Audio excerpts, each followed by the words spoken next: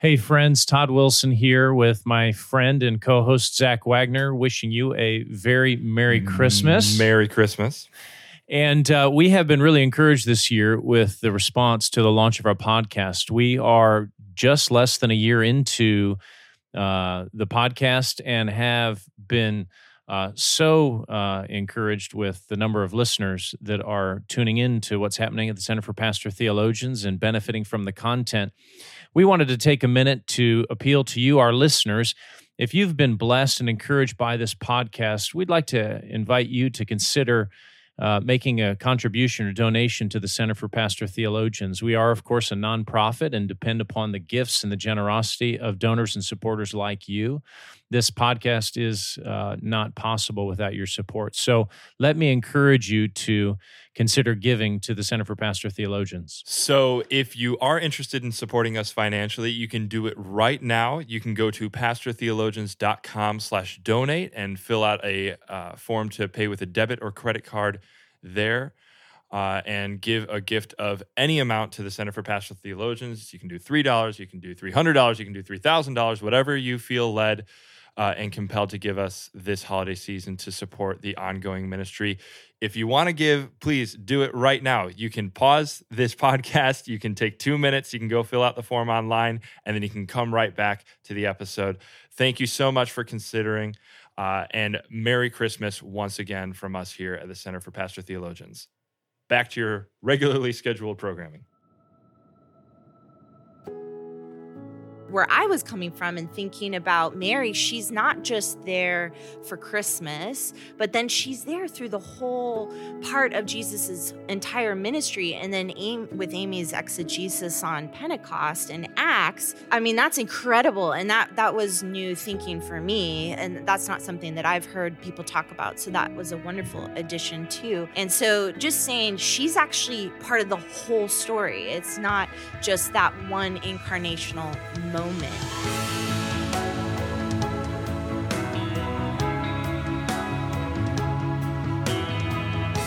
Hey everybody, welcome to another episode of the Pastor Theologians Show. Today we have two guests, Amy Peeler and Jennifer McNutt, both of whom are CPT fellows. Today we're talking with Amy and Jennifer about an article that they recently wrote for Christianity Today entitled The First Christian, and our conversation is also a Advent season tie-in because the topic of this article is on Mary, the mother of Jesus. Hope you enjoy the conversation and are enjoying a blessed Advent with your friends, family, and congregation this year.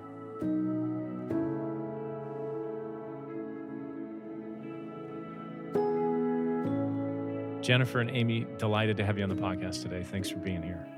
We're so glad to be here. Thank you for the invitation. Yeah, for sure. Amy, you've been on the podcast before, but Jennifer, we're thrilled to rope you into this. I appreciate this fun and glad y'all are willing to do this. And it's a busy time of year for you all, for all of us, right? Yes. With, Advent upon us and finishing up the semester and all the rest of it, and church responsibilities that you both have. So thankful for you taking the time to chat with us about the front cover lead article in the most recent issue of Christianity Today on Mary. And so we want to spend some time talking about that, and thought we could ease into it by just asking how you came to, interest in Mary, and then in particular writing this article and doing it collaboratively.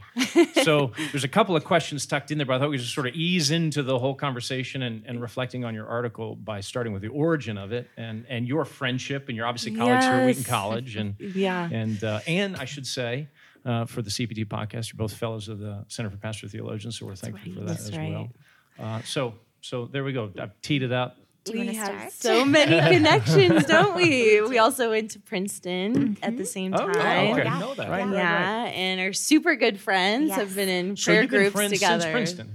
Was that when you first met? No, actually. We overlapped for a year, but didn't know each other at that point. But then when I joined Wheaton, then we realized we had that similar connection. Okay. Yeah, we just hit it off immediately. Did you both do MDivs there?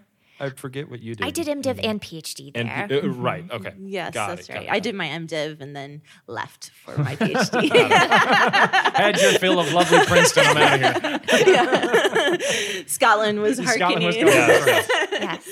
So I think, it sort of popped into my head one day. I had been thinking about how I wanted to collaborate more with other scholars and with other female scholars. And I had been asked to go to Moody Bible Institute to speak to their theological society, their student society, which is a fantastic group. Yes. And they said, we want to hear about the Reformation and Christmas. And I usually do a little thing on it in my Reformation class, but and they really wanted to hear about Mary. And so that's kind of how I entered into the conversation and began to really discover a part of the story that I had not heard before. And a key book that I would recommend was written by Bridget Heel, who was my professor at St. Andrews, on the Virgin Mary in the early modern period. And she is one of the few historians who is engaging not just social history, but also theological history. And she has a really good sense of how the theological doctrines are sort of developing in that time as well. And so her work really opened my eyes to another side of it. And so I kind of began to piece different things together, especially after a sermon that I preached. And there was that story in the article. On Luke 8 that you mentioned in the article. On Luke 8. Which is a marvelous story, and I want to come back to that. And then I just said, Amy, I know you love the Virgin Mary. You're teaching a class on it. You talk about her. Let's write an article together. I got this hook. Let's do it. And what class was that you were teaching? So my engagement with Mary's role in the Incarnation has now gone on for several years, probably 3 to 4 years now. So my work on the fatherhood of God, which is my dissertation focus, as we talked about on the last podcast on Hebrews, very early on in my dissertation writing, I knew I wanted to engage the issue of the gendered conversations from feminist theology with that topic. And then also it was very important to me, the concept of sonship and how we are all children of God. But it was my friendship with Matthew Milliner, another PTS grad that's a Wheaton College professor, over Thanksgiving. We shared Thanksgiving together one year, and he was like, you're writing about fatherhood and sonship, and you're not talking about Mary? It was literally over the turkey, and it was this light bulb. I was like, well, that's true. That seems like that's a gap. Right? As a Protestant, how did I miss that? Exactly. So that little conversation then sparked, we kind of worked on some scholarly work together, and then he invited me to join him in teaching his Mary class, which he has taught for several years. His own work is on the iconography of Mary. Wow. And so he invited me to partner with him in this class. And I have described the class frequently as a party every day. It's 15 weeks of joy.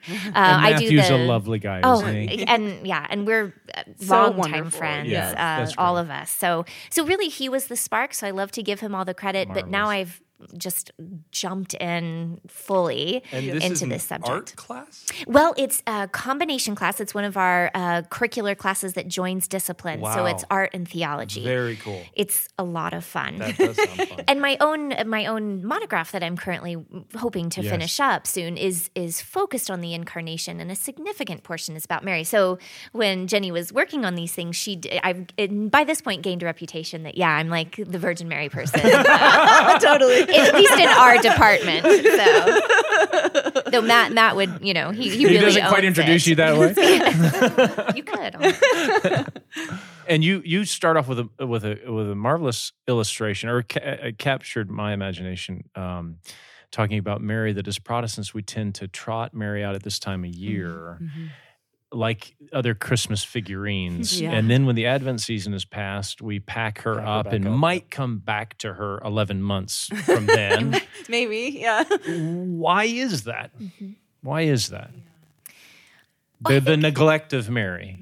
I think it must be stated that exegetically, there's not voluminous accounts of her. Okay. So sometimes people will say, wow, you're doing a whole class on Mary. How do you have enough material? Yeah. But now having taught that several times, the portions that we do have are so rich and will invite us so deeply into God's story, we almost always feel like we've run out of time to cover.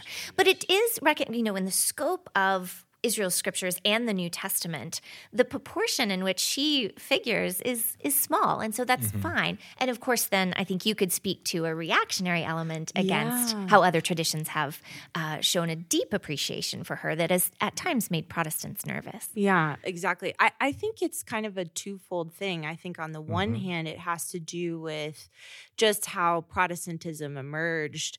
The desire to put Christ front and center, to make him the sole and sufficient mediator, does simply reduce and demote the role that she has and should have in the life of the believer as a result. So I think that's kind of necessarily, Jennifer, that's as theologically, for Protestant soteriology. Yes, that's just exactly. necessary. It's necessary.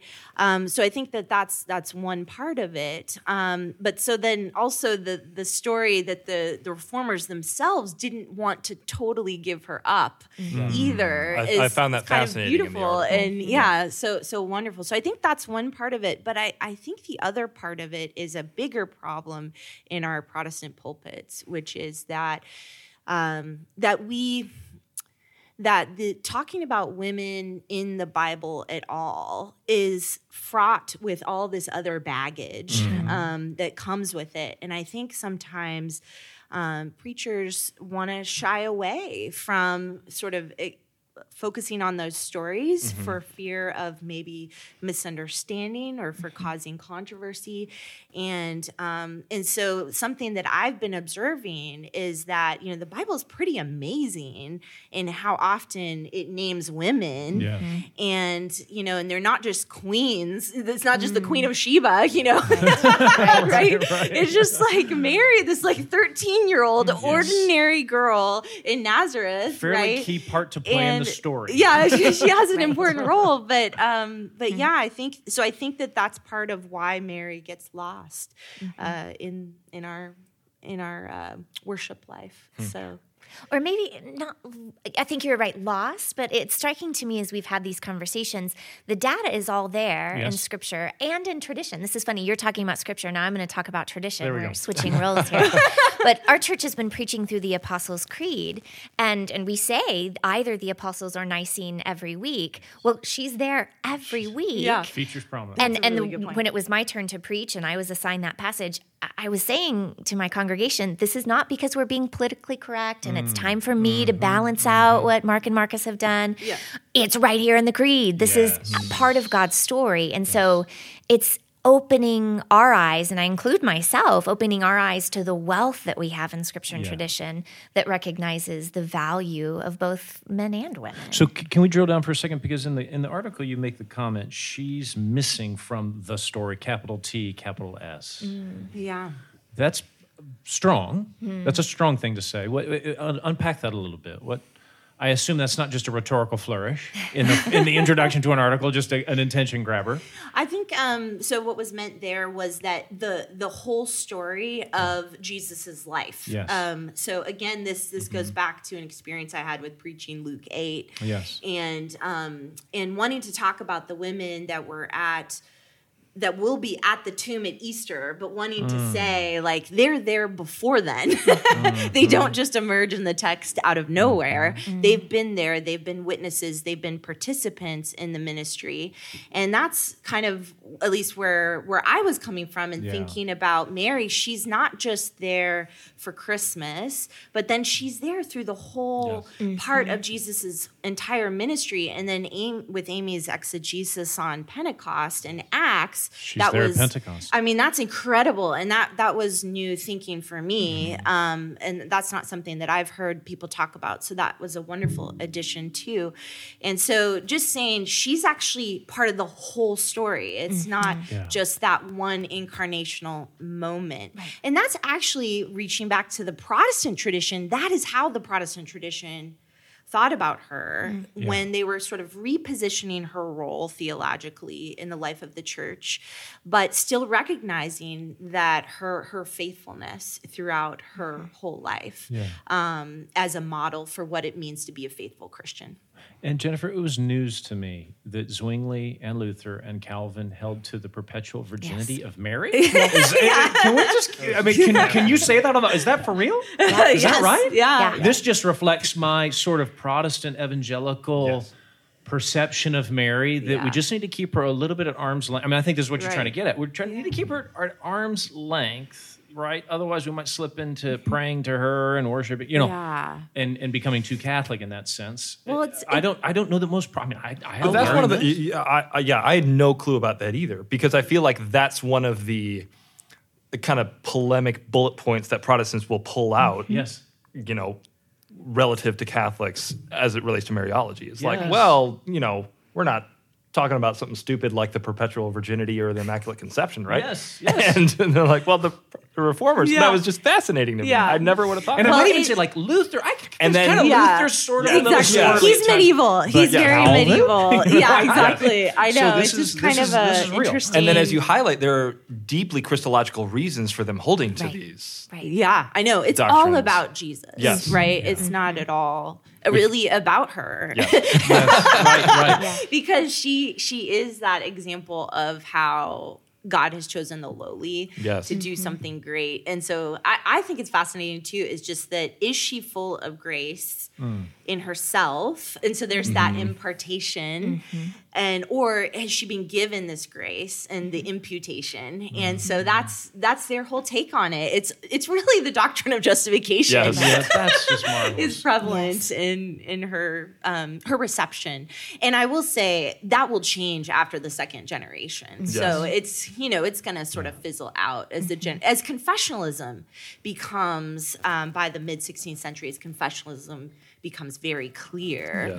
Mary's going to sort of take a back seat. A few rows back even. Yeah.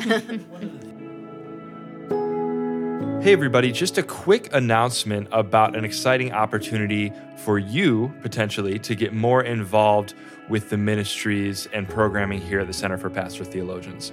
We recently announced that we have begun to accept applications for our 5th Ecclesial Theologian Fellowship. This fellowship will be added to our 4 existing fellowships, and this is a great opportunity for aspiring and established pastor theologians to join with other like-minded ministers in fellowship and to share the vision of the pastor theologians that is at the center of our mission here at the CPT. If you're interested in finding out more or applying, you can go to our website, pastortheologians.com, and click on the fellowships link on the homepage. Let's get right back into our conversation with Amy Peeler and Jennifer McNutt.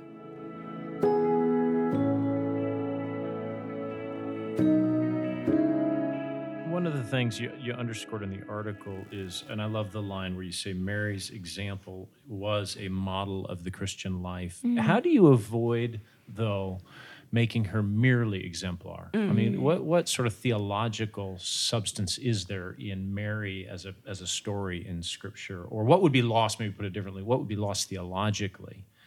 I get what would be lost in terms of an example of faith, or maybe of justification, the way it works, but what would be lost theologically? If she was only an exemplar? Yes, that's right. That's right. I think that's a fantastic question. I love to think about the dichotomy and the ways in which we can be like her. And so really the title of the article is kind of moving in that direction, the first Christian. But we have to retain always the ways in which we can never be like her. Yes, right. A lot of feminist critique against Mariology is saying she's lifted up as this ideal that no one ever can achieve. And so therefore all people, especially women, feel inadequate in comparison with her.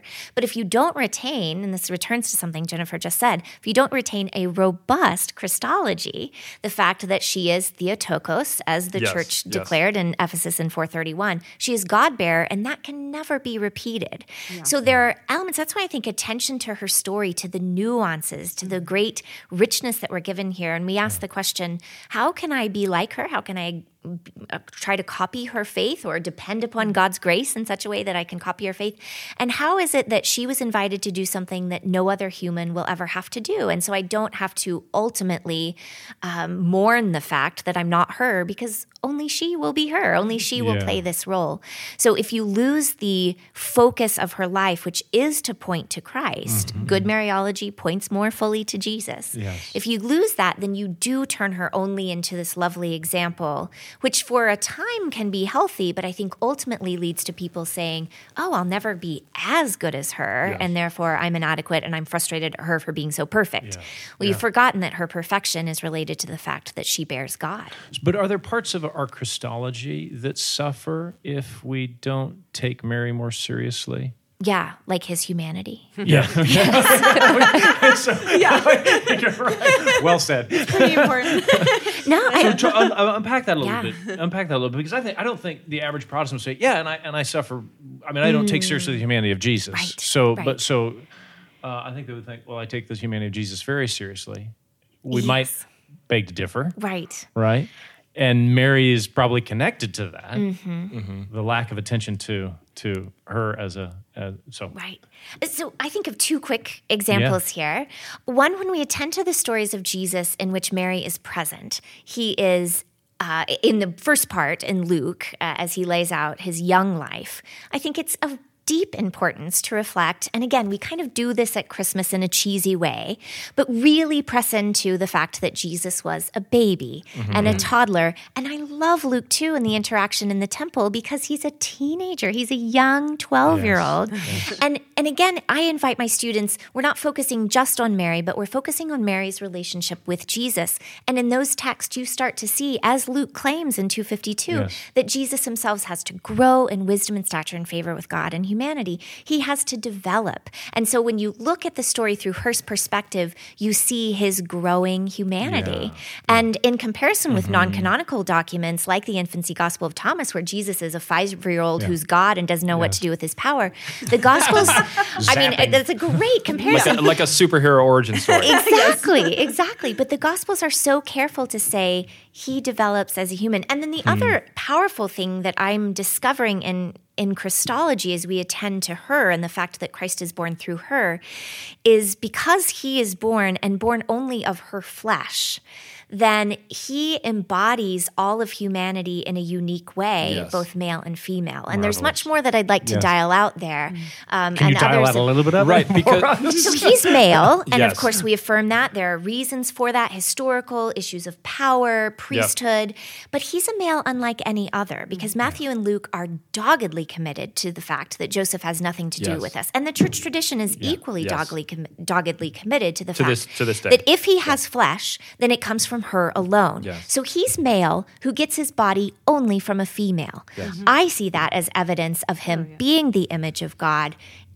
Going back to creation, the image of God is in God's image, male and female. He embodies, and it's not because that could be a theological problem potentially. Yes, it's a real question. How does a male savior save women? Now that's a question from the 1970s feminist literature, but I hear it on the lips of my students at time. How am I included? Well, I see the Incarnation says yes. Galatians 3:28, you're included spiritually in Christ, but the Incarnation says you're included bodily, and in Christianity, bodies matter. And her coming from him is again. I'm not saying he's like some androgynous. He's male, but he's male only from a female. There's a mystery there that is an affirmation of both. Because I think I've seen the theological significance of Mary as it relates to the Incarnation is that in Christ's embodiment, he affirms the goodness of maleness, but then there's the kind of like leftover. But what about female? Is femaleness, affirmed? Female embodiment, is that affirmed as good in the Incarnation in the way that male embodiment is? And I always understood well, of course it is, because he had to be born of a woman. And what other and more powerful affirmation could that be? And maybe that's the case, but you're pressing a little harder than that. There's something unique about the way that he was born of a woman that gives special attention to Mary's identity. And that's why the virgin birth matters so much. I mean, that's the other piece of it that the text, the New Testament, is so clearly affirming, and why we want to hold on to it. Yes, absolutely. That's great. That is marvelous. Jennifer, talk about, is it fair to say in the Protestant reaction to Mary, the pendulum swung one way. Is there any danger of it swinging too far the other direction? There does seem to be a resurgence of interest in Mary among Protestants. So Scott McKnight's written a book, and others, and so on. Is there a danger in us swinging the pendulum too far the other way now? Of liking her too much? Liking her too much, yeah, exactly. So your article is going to start this big movement to love on Mary. All Protestants are going to lose their way. And all of a sudden she's going to be mediating. Or I mean, is that at all a risk? Or another simpler way to, way to ask it is, how do we hang on to the valid concerns of the Protestant Reformation vis-a-vis Mary? Yeah, I think one way that we could sort of, I guess, protect against that, though I think it's unlikely, but nonetheless, to protect against it, I think is for Protestants to recapture the historical perspective on the church and on the history of the church. And when we talk about Mary as the first Christian, one of the things we're saying is too that she is the beginning of, as Amy said a second ago, this tradition that is about to unfold over the ages. And one of the devastating things about the Protestant Reformation is the loss of the stories of faithful Christians throughout history. And because of the cult of the saints, because of the worry of worship and in fact, the case of it, but that has meant sort of a wiping away of a memory and of a connection that is greater than the 16th century. I mean, it's how we talk about it in our programs here at Wheaton, is that, the whole story of the church is your story. Actually, because of being part of the body of Christ, you're connected to every single ligament. That's and the church itself, it's about the nature of the church that it defies time, right? And it defies space, even as the church has to be contextual. And that's what God has called us to be, is in our place to be faithful ministers of his word. And yet at the same time, it is greater than that, right? Christ's ministry is greater than just one time and one space. So I think if we can capture Mary as part of our church history as well, then I think that could be a way for her to be for Protestants too, to say she's not just for Catholics. I just preached on the Magnificat yesterday What did you at First Presbyterian Glen Ellen. And, and when the service was over, I had so many people come up and say, I've never really thought about her. Wow. A bit like they responded to your Luke 8. To the sermon. Luke 8 was these other women, right. But with Mary, it was like, I haven't known what to do with her. Yes. I feel like she is not ours, and some of them are actually coming from a lot of the congregants too are coming from the Catholic tradition. And so they are trying to distinguish themselves from their upbringing in a particular way and how they think and their identity as Christians. And so it's kind of neat to, I think, provide a bridge between that as well. So I'm very grateful. And actually, Matt Milliner was speaking at the church. That's great. And his title was Mary for Presbyterians. So we were like a tag team. They're like getting my sermon. They must have thought you conspired together. We didn't even know. But hey, Jennifer, do you know this Matt guy was teaching something? Yeah, exactly. I wonder if I could very quickly say, in drinking deeply. Don't even be very quick about it. Okay. Lay it out. In drinking deeply from the well of Catholic and Orthodox theology on Mary, I can't say I know everything. I certainly don't, but I have tried to listen well to what they say about her. I've learned two things. Number one, their robust and good and faithful Mariology points them deeper into relationship with Jesus. Oh. And so my sense is sometimes the Protestant worry is a bit of a boogeyman that may not exist. Now, are there lay expressions that are inappropriate? Absolutely. But those who are thinking deeply about the doctrine do it in ways that are powerful. And the second thing I would say is, as Matt and I have drunk deeply of these wells, we are more firmly Protestant than we ever have been. Yeah. Because while I have deep appreciation for things like perpetual virginity or her sinlessness, immaculate conception, I ultimately don't go there. And I know why, because I don't think the text demands it. I was going to say, there's not New Testament. Yeah. There's not, though I see where they're reading and where they get, but I don't think the text demands it. And I think there are negative implications that I don't want to embrace.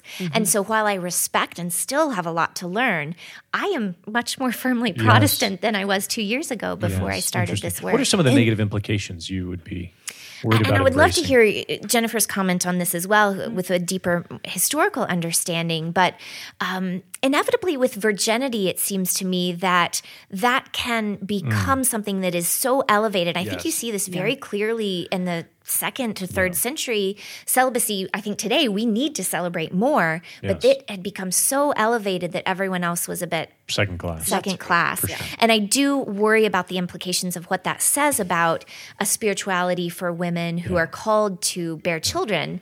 Again, I think it's taking a portion of Mary's life and not the whole of it in ways that could be detrimental. And not all Catholic theology has to do that, I'm saying, but there are threads that make me nervous that I think I don't need to embrace that because I'm not demanded to by the text. Well, I think what you're saying is really good, because when you look at the history of doctrine, you realize that usually when people develop a doctrine in a new direction, they're doing that because they're trying to protect something else. There's some other question that they're facing at the time. And usually it is a Christological one when it comes to Mary, but it is interesting to see that how the doctrine develops in the later into the high middle to late medieval period with scholasticism, and because at the same time that John Duns Scotus is advancing his views on Mariology is also when there's this heightened concern over celibacy, and there's extensive propaganda of celibacy, and in part it has to do with the fact that there's a sort of a corruption going on with clerical morality that they're trying to address. And so we have to see, I think, the doctrine develop in its place, to understand. But then as Protestants, we want to go back to the text. And so, as you said, I don't need her to be that in order to affirm what she's doing. And then maybe most Christ. pressing for my own research has been, as Mary is elevated through particularly the assumption that she there is reigning in heaven, I have seen in many of these works that she becomes the exemplar for women. She is almost the archegos for women, has forged the trail for women. That makes Jesus very much the archegos for men alone. So ultimately, the reason why I'm nervous about Mary's elevation and sinlessness and perpetual virginity and assumption is that then you have the Savior, it seems to me, bifurcated, and you forget what I was just speaking of, Jesus' inclusion of all. In Christo is the focus, and it kind of becomes this dual path of salvation. At least that's how I've perceived it. Well, and I love that too, because of how it also makes Jesus seem less merciful. That's something I've and come you bring up this a point out. lot. Y'all bring this point out in the article, which I thought was with powerful. the Reformation, it's this idea that I need to appeal to Mary because Jesus won't be as merciful toward me. And so the Queen of Heaven is going to step in and say, okay, son, be nice to her. Like Mary's hand on Jesus' shoulder, just relax. Just a little whisper, And so I love that too, because I feel like that it also changes the way we think about Jesus. That this is one, and I want to say a second thing, but it changes the way that we think about who Jesus is. Now Jesus is gracious. Jesus is the one that listens to us and prays for us, and that's actually what Scripture says. And so we see him in a different light as well. And then I also think that with Mary's story too, in the Magnificat, when we cut her out and we cut that song out, if we skip over that, we are missing insight into God's character, to who God is, right? Into the doctrine of God. So it's not just Christological, but it's also the doctrine of God. And because there it's like, I'm lowly. You've chosen the lowly to do this great thing, and you fill the hungry, and you know, there's such a beauty and just such a compassion and care that we see through Mary's eyes. We see God through Mary's eyes in that way. Yeah. I remember between my sophomore and junior year here at Wheaton as a student, I spent a month in India working in Kalighat at Mother Teresa's home with my uncle, who's a Christian. We had a marvelous time, but I remember standing on a train station platform, getting ready to catch a train, and struck up a conversation with an Indian gentleman who was a Catholic, come to find out he was Catholic, and then he comes to find out I'm Protestant. And I'll never forget what he said. We kind of had this lovely little chat, and then he walked away, and then he came back, and he shook his head, and he said, I just feel so sorry for you that you don't have Mary to pray to. Kind of to this, perhaps tapping into this perception of, I have the judge of the living and the dead as my intermediary, and that's it. That sounds scary. That's a little scary. That sounds incredibly scary. Exactly, Like, you do not have, as you put in the article, Wouldn't mama. it be nice? You need mama. Wouldn't it be nice if you had a mother figure? I think that was his point. I think so. Is that right? I mean, does that connect with, I think so. your research and work and reflection on this? Yeah.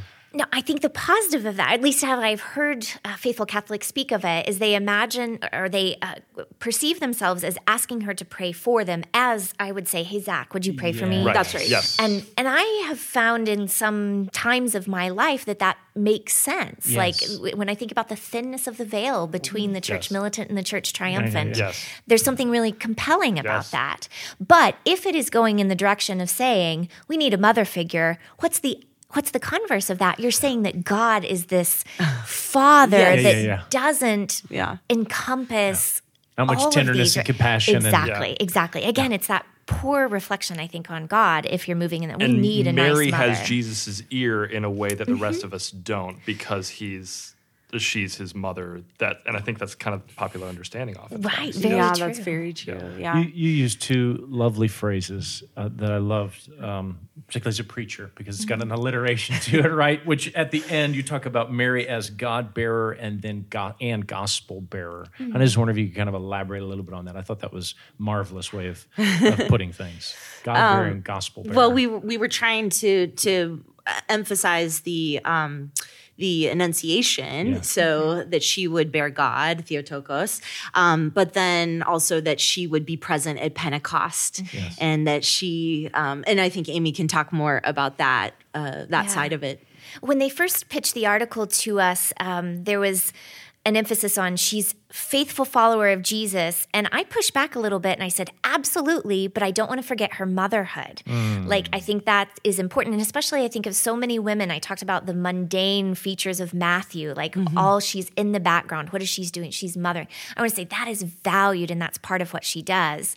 But that's not all that she does. As Jennifer has said, she's consistently there throughout Jesus's life. And she's proclaiming at Acts 2 the good news, the great deeds of God. And so she's faithful throughout as prophet, as proclaimer, as mother. All of these things are intertwined together. Now, I've got a dog in that fight, right? Because that's my life too. I mother and I proclaim and I teach. But We know about this. There's that danger. I do sometimes wonder, am I staring in the well and seeing my own reflection? But I hope that I'm tethered to the evidence of the text that she's not exhausted. Yep. Her work is not exhausted in Luke 2. It continues. But I want to keep both of those things in their value. So that was what that phrase was trying to do. That's marvelous. Well, and I think too, just as Protestants, the doctrine of of union with Christ has been such an important doctrine and for the whole history of the church, frankly. And so Mary though represents that in such a special way, picture, right? As Amy was saying, in a way that cannot be reproduced, but yet we are all called to be tethered to Christ. We're all called to be united to Him, and so that's the other part of it. We're all called to bear. And we're all called to proclaim. Marvelous. Well, let me say to our listeners, go grab, if you haven't already picked up the December issue of Christianity Today, go grab it and check out Amy and Jennifer, excuse me. There it is. That was the one. Article, you will be blessed and encouraged this Advent season and beyond. So, Amy and Jennifer, thank you so much for being a part of the podcast today. Good to be here. Thank you so much. That was fun. It's a joy.